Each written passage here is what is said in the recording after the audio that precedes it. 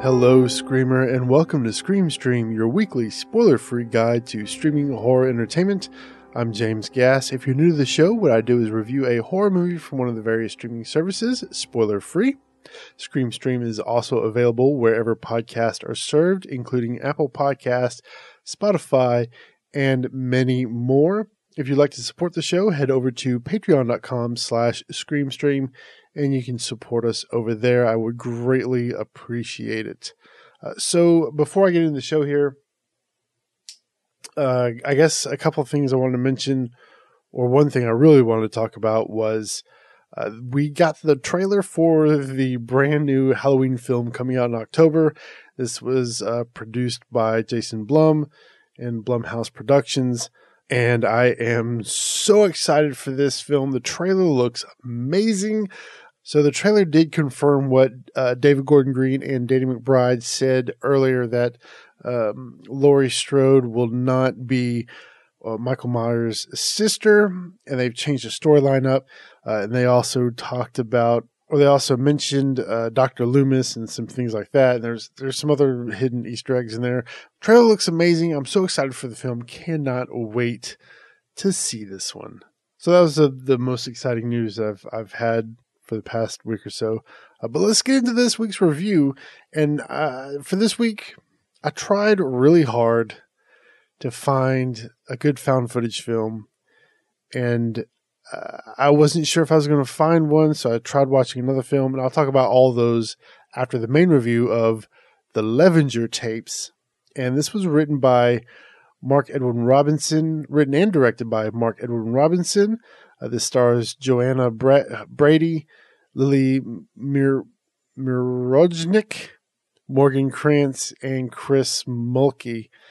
For a brief plot synopsis, detectives in a remote town pore through every frame of a troubling tape to find the whereabouts of 3 missing college students.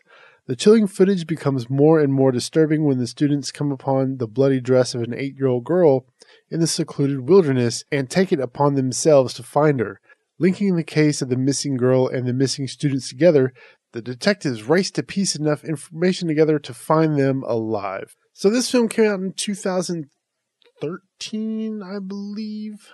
Yeah, 2013, and this is available on Hulu, and you can also rent it on Amazon. And then it's also on some new channel called the POV channel, the found footage channel. And this is like one of those add-on things to like the Roku stick or the Amazon Fire Stick or whatever. It's one of those add-on channels. I think it's like $3.99 a month, they said. I don't subscribe to it. I just happen to see it there. So right off the bat, let me just say that the acting is okay. It's not bad. It's not the greatest, but it's not bad either. As for characters, okay, so you have this one dude, Chase, and goes out into the wilderness with 2 girls, Kim and Amanda. And it just seems a little, I don't know, it doesn't seem very realistic. Like, why would these 2 chicks go way out in the middle of nowhere with just the one dude? And apparently he has the hots for Amanda, who just broke up with her boyfriend. But I guess there's some other drama involved with this too. I don't know. Characters were kind of generic, not overall interesting, a little annoying. The story, though, actually had a lot of potential, and something that I really liked about this one. So in most found footage films, all we ever see is the footage. Okay. But in this one, it's kind of a mix between found footage and actual narrative storytelling, because we are in the police station and these cops are watching the found footage.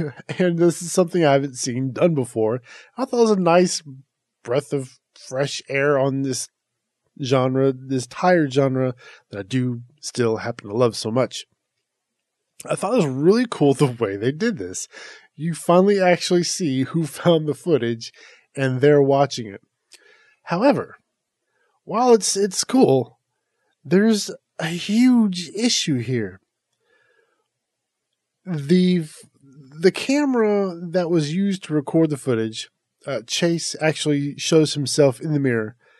The camera is a digital camera. It records on a hard drive or either an SD card or something like that. I think it was a Panasonic they showed. It doesn't record on giant tapes. Why did they even have these on tapes?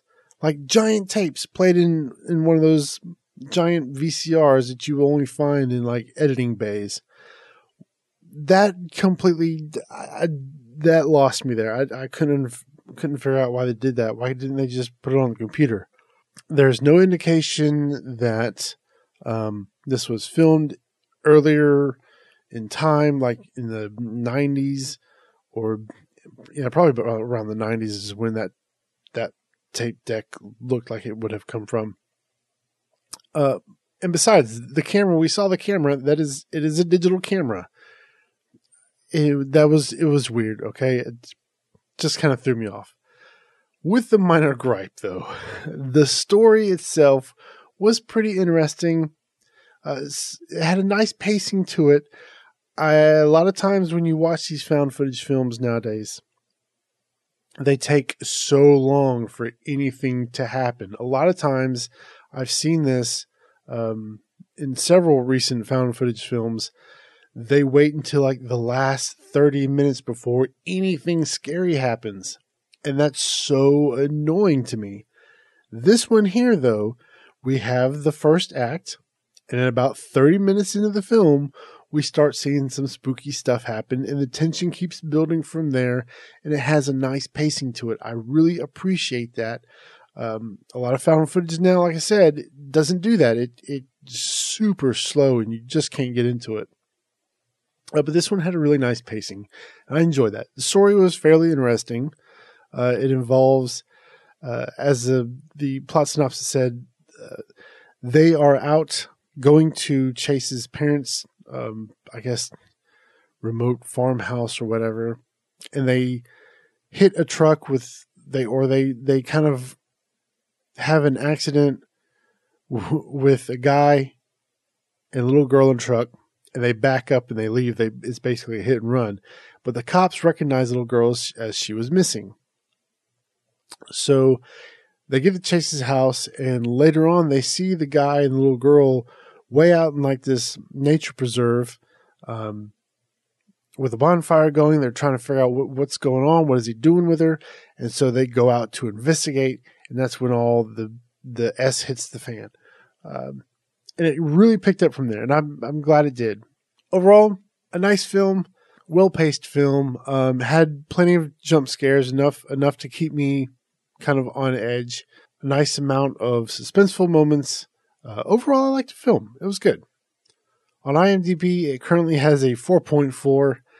If I'm going to rate this out of 5, I'm going to give it like a 2.8. Not bad, not great. I do recommend you watch it, though. If you have Hulu, if you pay for the monthly Hulu, I don't know if it's worth the $2.99 to rent on Amazon. I guess if you're really interested, you could. If I had paid $2.99 to watch this, I would feel a little disappointed, but not terribly, if that makes sense. Overall, not a bad film. Now, let me talk about a couple of films that I did watch. The first off was The Presence. And I heard about this from some blog article, like, I don't remember what it was, like something about great found footage films on Netflix or something like this, or something like that. And this is a German film, German found footage. Synopsis on this one. Marcus spends some time with his girlfriend Rebecca and a friend Lucas in Honhau Castle, which is uninhabited and supposed to be haunted for the two of them. It's the last days of their lives. This was basically a dude and his girlfriend and their douchebag friend go stay in a castle, and they try to catch ghosts on film, and it was not very good. It was too slow, and most of the jump scare stuff or the scary stuff was they used super cheap editing tricks, like where they made like the film go fuzzy and stuff like that. It was not very good. Wasn't impressed. I turned it off like 40 minutes into it, I was done. I tried, I gave it a shot. I just couldn't do it because I was trying to find a really good found footage film. The other one I started watching was Be Afraid. And this was from 2017. This one's on Netflix, as was The Presence. This stars Brian Krause, who was on Charmed and a few other horror films. Jamie Page, some other folks that I don't recognize.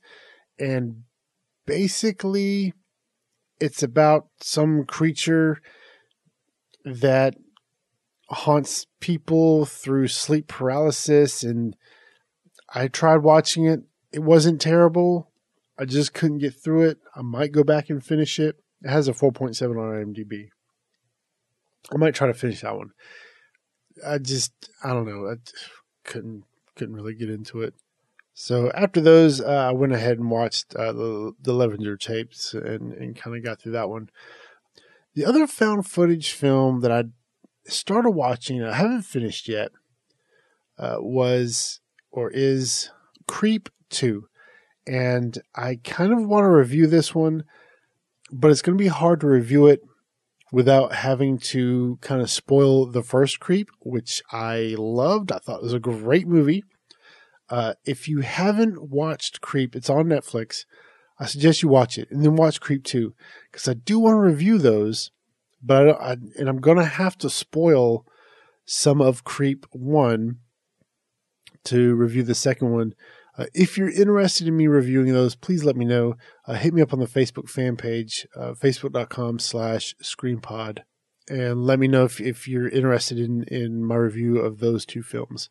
But for next week, I'm going to review Cargo, and this was in my queue since it's come out, and I've been meaning to watch it. Haven't gotten around to it. And then on the Facebook fan page, I asked, what movie would you like to see me review next week? And Mervyn Stevenson said Cargo. And I was like, oh, good call, because I've been meaning to see that, just hadn't got around to it. So tomorrow I'm going to be watching that, and I'll review it next week for next week's episode. All right, so let's get into the new streaming releases. On Netflix, as of a few days ago, we have The Boy, which I think I talked about this one. I don't remember if I didn't review this one, but I watched it. I liked it. If you haven't seen it yet, it's on Netflix now. It was on Showtime streaming, but it's now on Netflix. Would You Rather is a re-ad. I really like that film. I reviewed it in the original Scream stream. Go and watch that film. Liked it. And of course, Cargo, as I just mentioned. And then on Amazon, we have She Demons, White Zombie from 1932, The Amityville Horror from 1979, and Sliver. I don't really know if Sliver is a horror film, if you can consider it horror. Also, we have The Last Man on Earth, Observance, which I think I wanted to see that. I don't know. And then we also have a brand new Bad Ben film